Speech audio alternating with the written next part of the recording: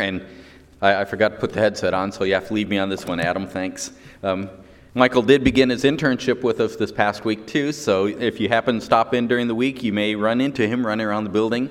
I don't know, he might take over in the next 2 weeks while Pastor Aaron and I are gone. It's between him and Donna. They'll be arm wrestling who's in charge, I guess. So it's good to see that. I do want to just, before I start the sermon this evening, take just a moment and encourage all of us. If you remember, roughly a year and a half ago now, we started our discipleship program here in the church. And we mentioned that God seems to bring baby Christians into churches that have a nursery ready to care for them. That's one reason we needed our discipleship program. We were not prepared to care for baby Christians. We didn't know what to do with people that were saved. Well, we've been working for a year and a half, getting ready to have a nursery here, and God seems to be blessing. We've had, in the last about 2 months, or a month and a half, I guess, not even that far back, 3 professions of faith, plus another baby Christian tied to our church. So we're having connections with people that need to have Christian growth. I say that to encourage us because it's exciting, but I also say it to challenge all of us because at this point we only have roughly 24 to 30 people engaged in discipleship. We're going to quickly go beyond that if the Lord continues to bless. We need more people to get engaged. I didn't mention that this morning because I want to speak to this group. If you look around, there's less people here tonight than there were this morning. What we've been doing with our discipleship so far is going really in a peer relationship so we learn the material but also to help one another grow. I would encourage everyone here that is not engaged in discipleship, look who's not here tonight, someone who's only here on Sunday mornings, and pick out that person as a potential discipleship person. Go to them and say, would you do discipleship together with me? Will you study the Foundations book? It's not deep material. All of you can handle it, especially when all you have to do is read the book and fill in the blank of the information that's in the verse it gives you. But it will get you comfortable with the material. You will be prepared to work with a baby Christian. You can be the nursery for the next Christian coming through. And you will help another member in our church grow in the next step by encouraging them in their Christian walk to do a little bit more than attend church Sunday morning. Let's be honest, the reason we're here on earth is not for anything other than serve Christ. That's why we're here. We want to be excited about serving Christ, and the way we're excited is by being engaged. There's nothing more discouraging than a life that you just exist through. That you do nothing for Christ, that becomes ultimately the end of fulfillment, the end of excitement. And all you have to do is watch the people in Hollywood and see the misery that comes as they reach success. They either strive for more and more of that success that's just out of reach, or they become discouraged. If you serve Christ, that won't happen. I think we told you the story of the church that developed this program, or this material, not really a program, the material we're using. The pastor got a call from a church down in Florida, a pastor down there, because the pastor was wondering, what are you doing to me? Every year you had lots of people from your church that would come down here to Florida and be part of our church for a long time, and they're not coming anymore. Well, he wasn't aware of that, but he started looking around his church, and he found out, as he talked to people, they're like, well, why would I go to Florida for the winter when I've got disciplees here that I can work with? I'm spending my life for Christ. Why go spend time sitting on a nursing home in Florida? Not a nursing home, what's it called? I'm sorry, take that back. A retirement home, or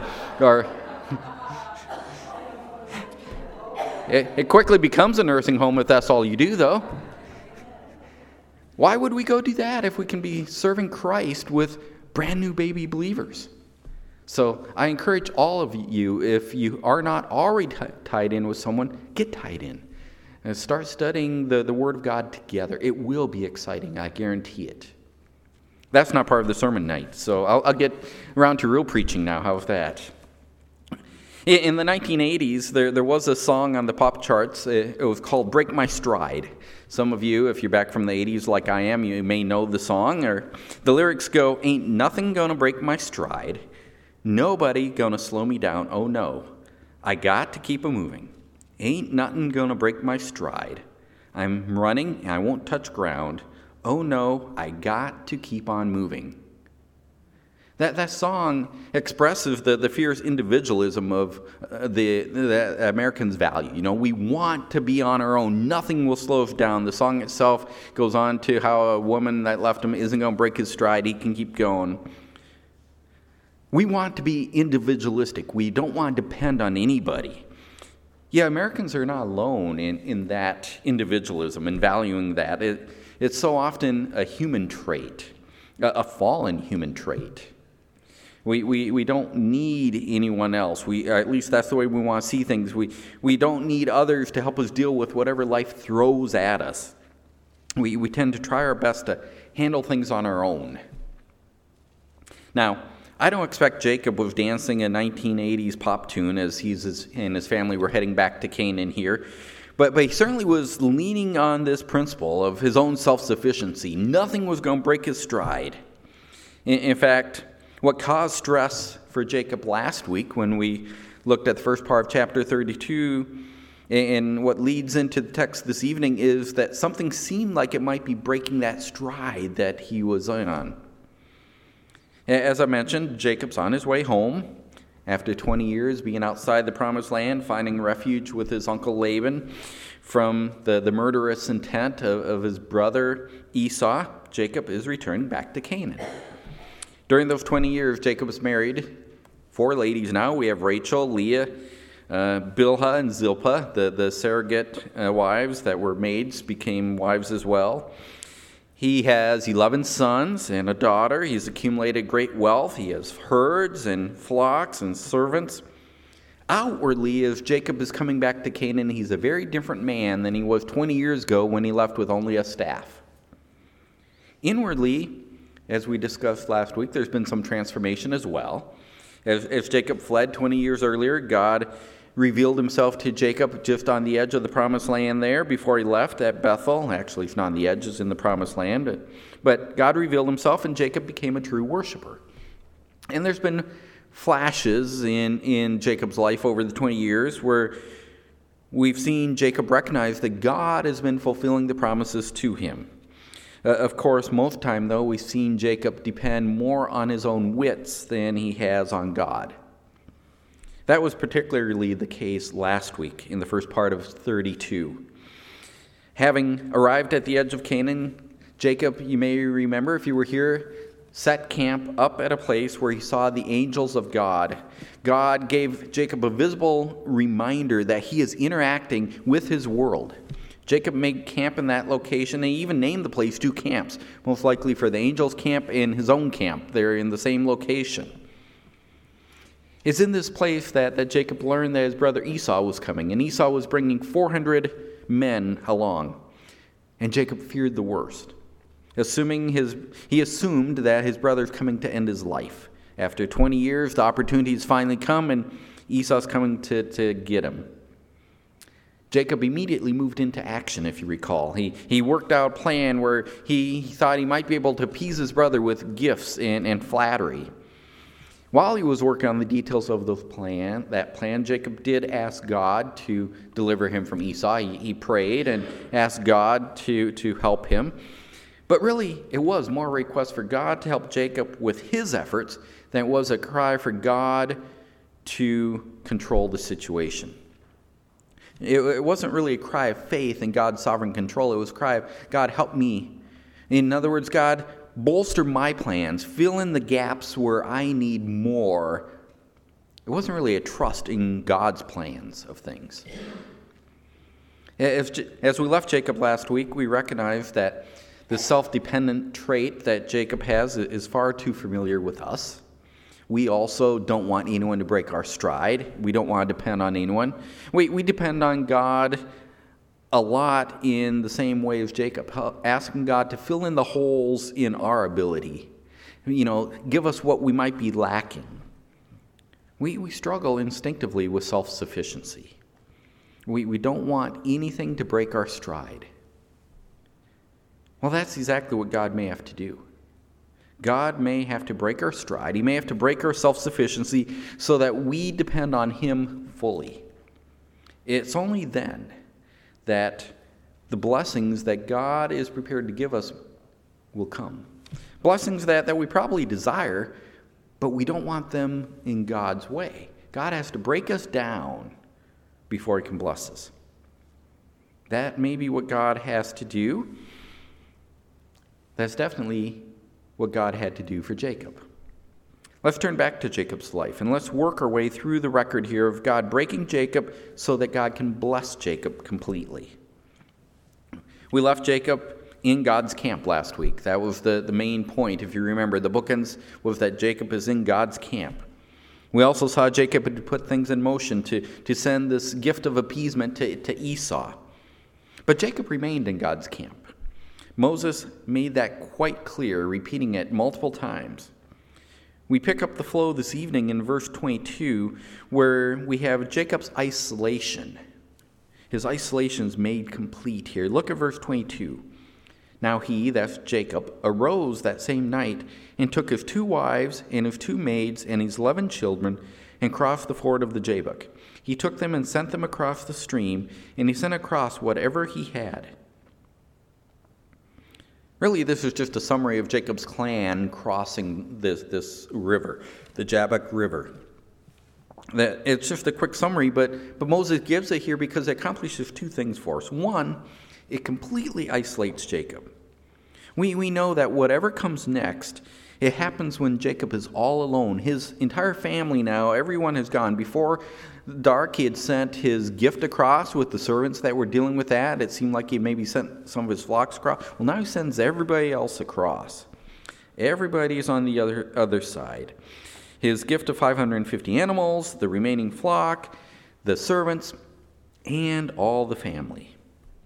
It could be that the gift even started making its way towards Esau before nightfall. We don't know, but during the night, for some reason, Jacob decides that he'll send his family across, his wives and his children. He is the only one left on the original side of the river. He is isolated from everyone. Not only do these 2 verses isolate Jacob here, but they also ground everything that is to come in reality. Moses is doing that for us as well. He's making sure we understand this is grounded in reality. This river is a physical place. There's real water here flowing. There's real dirt and mud. The camp is a physical place. The people that Jacob sent across are real people. It's important that we see this event that's to come grounded in reality, because the event that's about to happen prompts all kinds of questions in our minds. The one question that Moses does not want us to have, though, the question that Moses seems intent in ensuring we will not ask, is whether this really occurred. He's grounding it here in reality. It happened in a physical place on a night when there was a lot of real action already occurring, an action that involved a lot of people crossing this river. That's the isolation aspect that we begin with. From there, we flow into Jacob's injury. Jacob's injury. Look at verse 24. Then Jacob was left alone, and a man wrestled with him until daybreak. When he, that would be the man, saw that he had not prevailed against him, that would be Jacob, that man touched the socket of Jacob's thigh, his thigh. So the socket of Jacob's thigh was dislocated while he wrestled with him.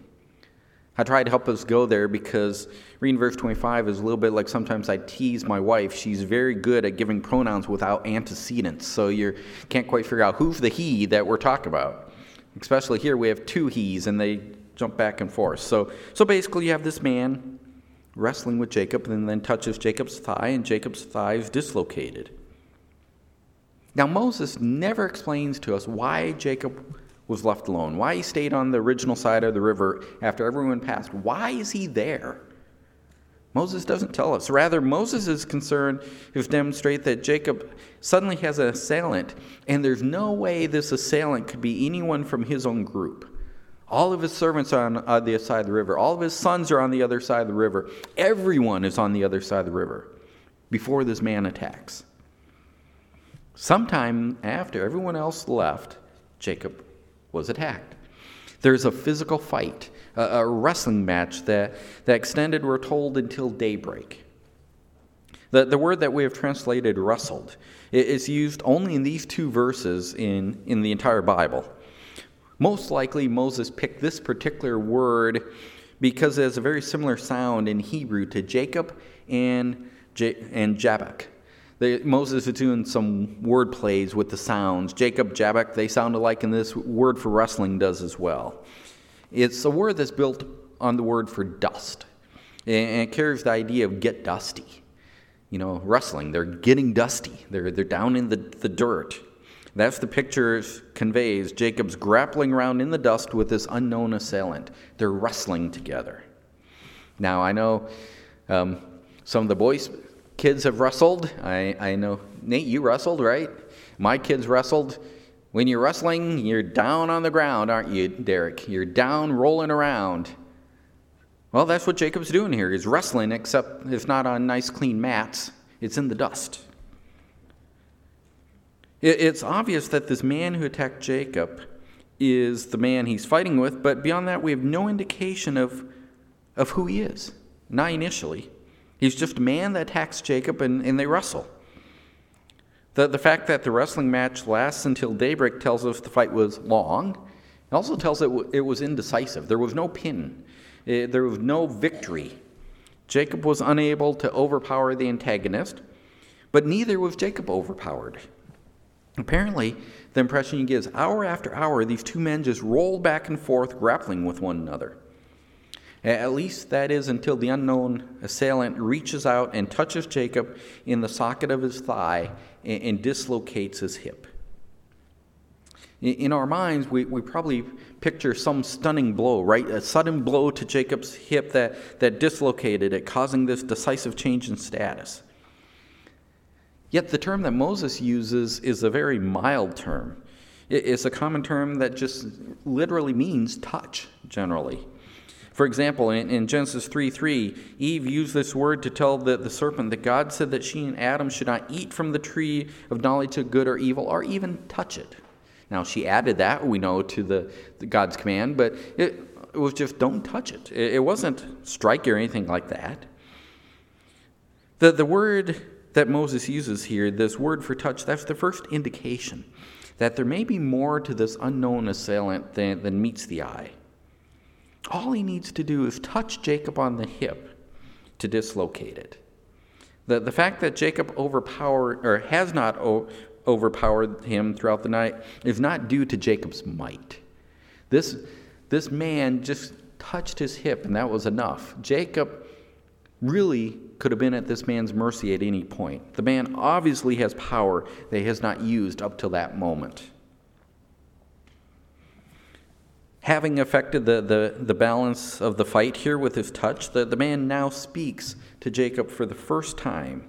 And in the next 4 verses, we find Jacob's blessing, his blessing. Verse 26. Then he, this is Jacob speaking now, says, the man speaking says, let me go, for the dawn is breaking. But he, Jacob, says, I will not let you go unless you bless me. So he, the man, says to Jacob, what is your name? And he says, Jacob. He said, this would be the man, your name shall no longer be Jacob, but Israel, for you have striven with God and with men and have prevailed. Then Jacob asked him and said, please tell me your name. But he said, why is it that you ask my name? And he blessed him there. So, having injured Jacob, this man having Jacob really at his mercy, the man asked Jacob to allow him to leave. It seems, again, backwards, doesn't it? Jacob's the one injured, he's the one vulnerable, but the man asked Jacob to let him go. And the reason that the man gives is because the dawn is breaking. That's one of those times where question mark immediately goes up in our mind. Why? Why does that matter? We've wondered who this man was from the moment he showed up. Now we're forced to wonder why he came in the dark and why does he want to depart when the dawn is breaking? Is there a chance that Jacob might recognize him in the light that he couldn't recognize him at night? I don't know. I don't know about Jacob recognizing the man, but it does seem, as you read through here, as if with the coming of the dawn, awareness begins to dawn on Jacob as well, who he's wrestling with. Because Jacob responds to this man's request to let him go. He responds with a statement that he will only release the man if the man gives him a blessing. Jacob seems to be understanding this man can bless me.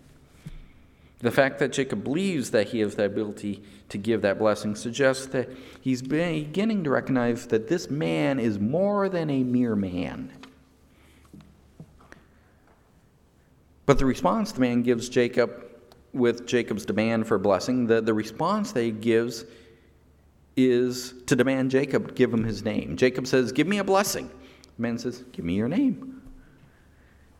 It's only as we pause for a moment and think about that request that we start to see the significance of the interaction here.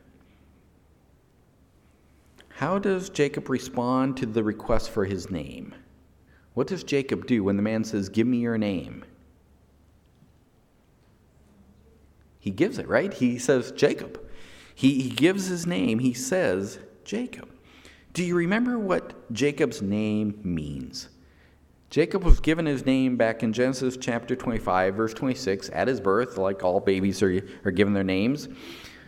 But that name had a specific meaning to it. If you remember back in that, when he was born, he was, remember, the second of two twins. What was he doing with his brother Esau? He was grabbing his heel. Before they were born, the name literally means heel catcher, the one who grabs the heel. Before they were born, we were told that the brothers struggled in Rachel's womb, and that struggle was evident from the moment of birth. And then as Jacob developed that name, that struggling, grabbing the heel, not letting go, that the name came to symbolize his deceptive nature. He wouldn't do things in an upright fashion. He was willing to grab that which was not rightfully his. Jacob was one who developed this character that we saw that was willing to overreach, grabbing for that which he had not been given already. Well, by forcing Jacob to state his name, Jacob is forced to state his nature. He has to confess who he is. Even in this chapter, up to this point, Jacob has been trying to grasp an appeasement from his brother, an appeasement that he had not earned. He has never admitted that he's done anything wrong, but he tried to grasp an appeasement. He's trying to use his manipulative skills to achieve the end he desires. Remember, we enter this chapter recognizing that Jacob's outward circumstances had changed greatly while he was outside the land. The question has always been, how much has he changed inwardly? His name, Jacob, reflected who he had been. That was his prior character, the schemer, the deceiver. Is that who he still is? Surprisingly, the man states that from this moment onward, Jacob will have a new name, the name Israel. The man says the reason? Because Jacob has striven with God and with men and had prevailed. Well, we certainly know Jacob's striven with men. His whole life has been filled up with striven with men. It's full of examples of human strife. Yet when has Jacob striven with God? Well, apparently all night, Jacob has wrestled with one who has the authority to pronounce this new status on Jacob. He's no longer Jacob, he's now Israel. It may have been a surprise to Jacob that he wrestled with God. But then again, maybe not such a surprise. Remember, he knew he was in the location where God was interacting already. This was God's camp. Plus, God had spoken to Jacob before when he was leaving that land in that vision at Bethel, and he was leaving. The Lord himself had stood at the top of the ladder that Jacob saw and spoke to him. And recently, the Lord had spoke to him again. The Lord told him, leave Laban and return to the land.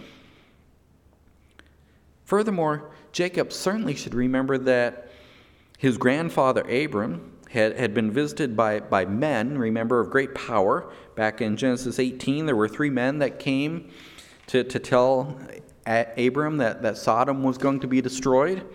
2 of those men turned out to be angels, but the third one turned out to be the Lord himself, a pre-incarnate appearance of Christ. As the night wore on, Jacob may have thought of these events and begun to recognize the identity of the man, even before his hip was touched. I don't know. For what it's worth, I believe this man was another pre-incarnate appearance of Christ. Now, I do not believe he was one of the angelic messengers that Jacob saw in the camp. I believe Jacob didn't strive with the angels of God. He strove with God, because we're told the messenger says, or that he is striven with God. Plus, in verse 30, when we'll get there in just a moment, Jacob himself understands that this man was God. This is the pre-incarnate Christ, Christ before the birth, making an appearance on earth to interact with man. Let's take a minute or two and consider the name that Jacob's received, the name Israel. Clearly, that name means a lot in the Old Testament. Literally, the name means God contends. It does not mean contend with God. That's what Jacob had just done, contend with God. The name just means God contend. So technically, that's not what occurred at the moment. God did not contend with Jacob, Jacob with God. But the name was enough really just to invoke the memory of the night. It reminded Jacob, or Israel, of the night that he wrestled successfully with God. He certainly did not conquer God, but he did hang on to God. He hung on to God, and when it appeared that the man was about to depart, Jacob hung on, even when it hurt, because his hip was dislocated. He was in pain. Even when it hurt, Jacob hung on. He would not let go of God until he received God's blessing. Now, we should remember, Moses is writing this for the nation that is given the name what? Israel. He's writing it for the nation. They're becoming this newly formed nation of Israel. They're heading towards the promised land from Egypt. I've mentioned that, I know, several times, but we can't forget that that's who Moses is writing to. They're traveling to the promised land after 400 years of being slaves in Egypt. They're heading to the land that God had promised Abraham would be their homeland. And they're moving as the people of Israel. Why they are called Israelites rather than Abrahamites or Isaacites or Jacobites would be a question that they would have. After all, their forefathers were Abraham, Isaac, and Jacob. Why are we called Israelites? What was significant about that name? For this group of people that Moses is writing to, this night when Jacob's name was changed to Israel was a key event in their history. It informed them that their name was to be a constant reminder to hold on to God. They were God's people.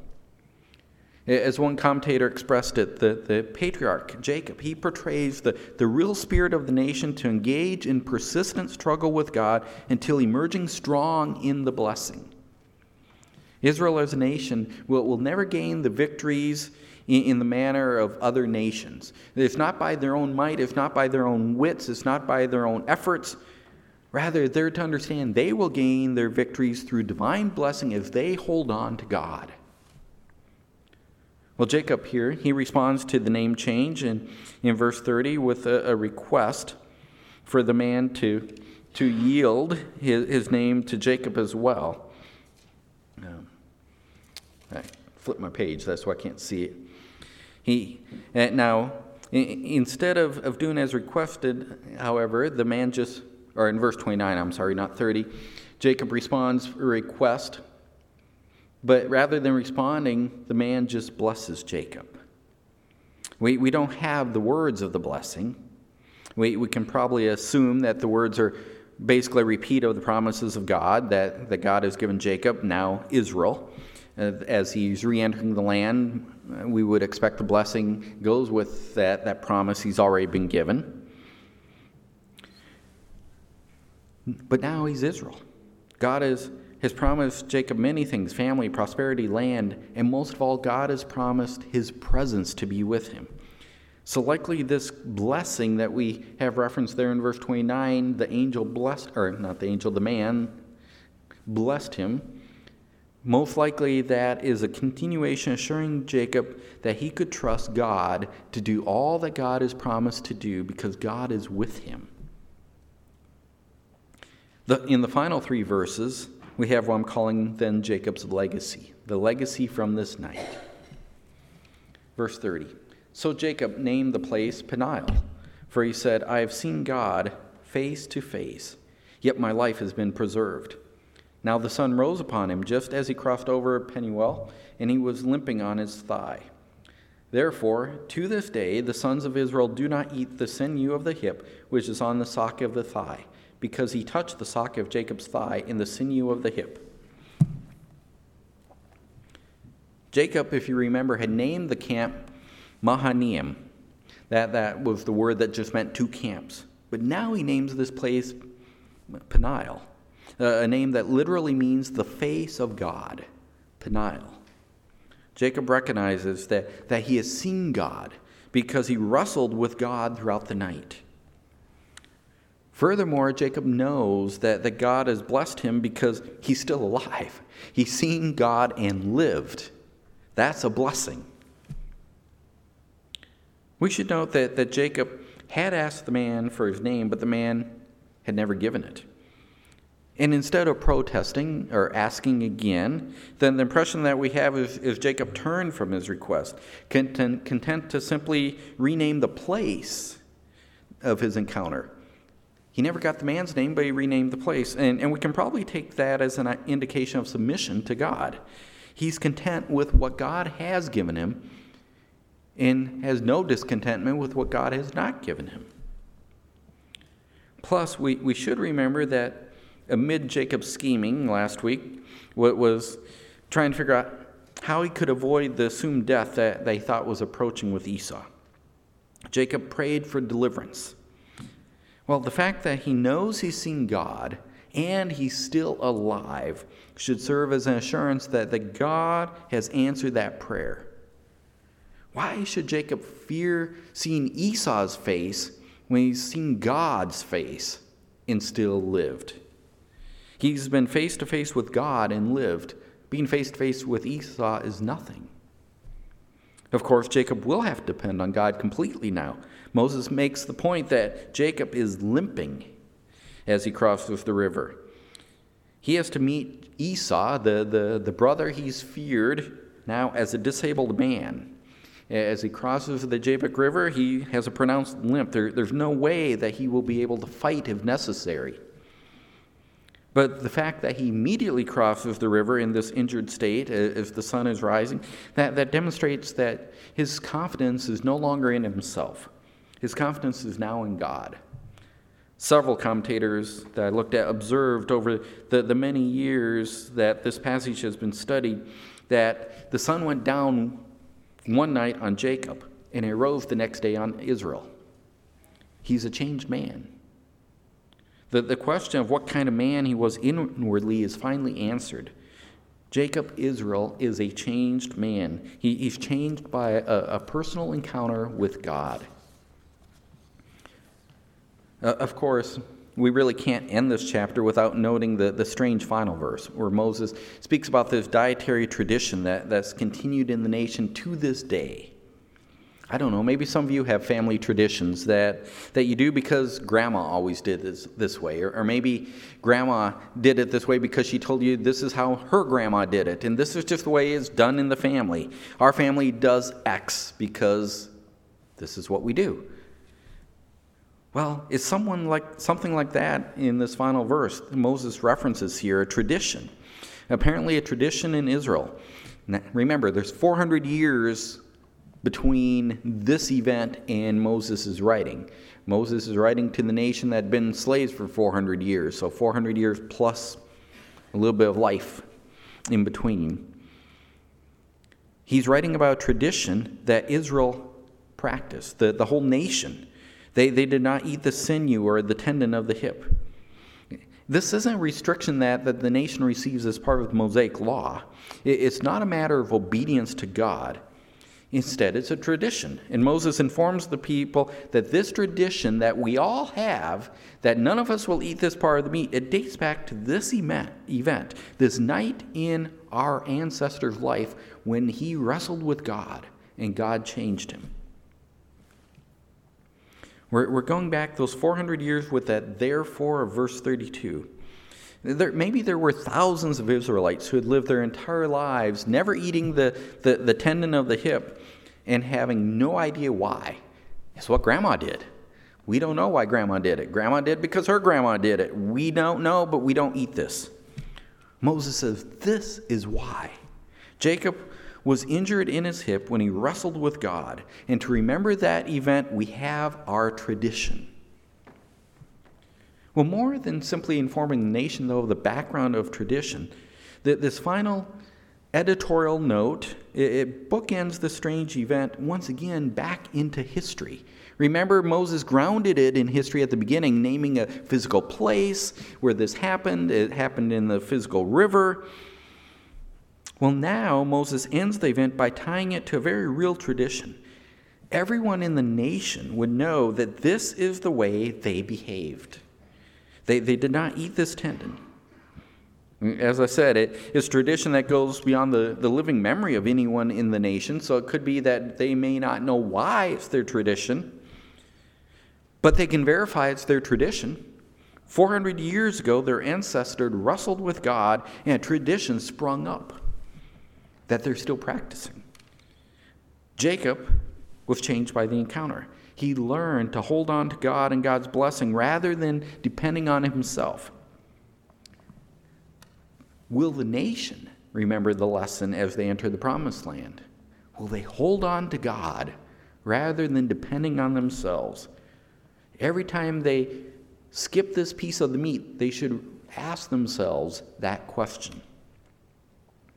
And of course, that really is a question for us as well. Will we remember the lesson that Jacob learned? Our natural tendency, as I said, is to kind of sing along with that pop song, ain't nothing gonna break my stride. Nobody's going to slow me down. Oh no, I gotta keep moving. That's that spirit of independence. We instinctively, in our sin nature, we want to believe we can solve all our own problems. We don't have to depend on anyone. Yet this pivotal event in Jacob's life should teach us otherwise. We are to depend on God. That's how we receive blessings from God. The lesson that Jacob's wrestling match confronts us with is the hard reality that God may have to break us down before he can bless us. God may have to break us down before he can bless us. Ain't nothing going to break my stride. God may have to break our stride. Nobody's going to slow me down. God may have to slow us down. God may have to break us down before he can bless us. I guess the question that I will ask as we end this evening is, how much will God have to break us down so they can bless us? How far will God have to go? Will a simple touch that dislocates our hip do it, or will he have to go even more extreme? We certainly want God's blessing. I believe that. The desire is there because it's implanted by our Savior. We want God's blessing. We have a desire through our faith in Christ to become Christ-like. That desire is a blessing from God. We have a desire through our faith in Christ to serve him. That is a blessing from God. We have a desire through our faith in Christ to find joy in our salvation. That is a blessing from God. All of these desires are blessings from God, and we want the things that come from the blessings of God. But are we willing to cling to God rather than depending on ourselves? Last week, we observed that we are all more like Jacob than we care to be. We can resonate with him because our natural instinct is to depend on ourselves and then beg God to fill in the gaps when he's needed. What we need is for God to break us down so that we become more like Israel than Jacob. We need the character change that comes from hanging on to God. Yet to experience that character change, God may have to break us down. He may have to break us down before he can bless us. Let's pray. Father, I pray that you would indeed do the work in each of us that needs to be done. And may we be receptive, men and women, so that we can be quick to receive the blessings that you're able to give because we're moldable by you. May we lose our independent spirit and replace it with a completely dependent spirit on our God. It's in Christ's name, our Savior, we pray. Amen.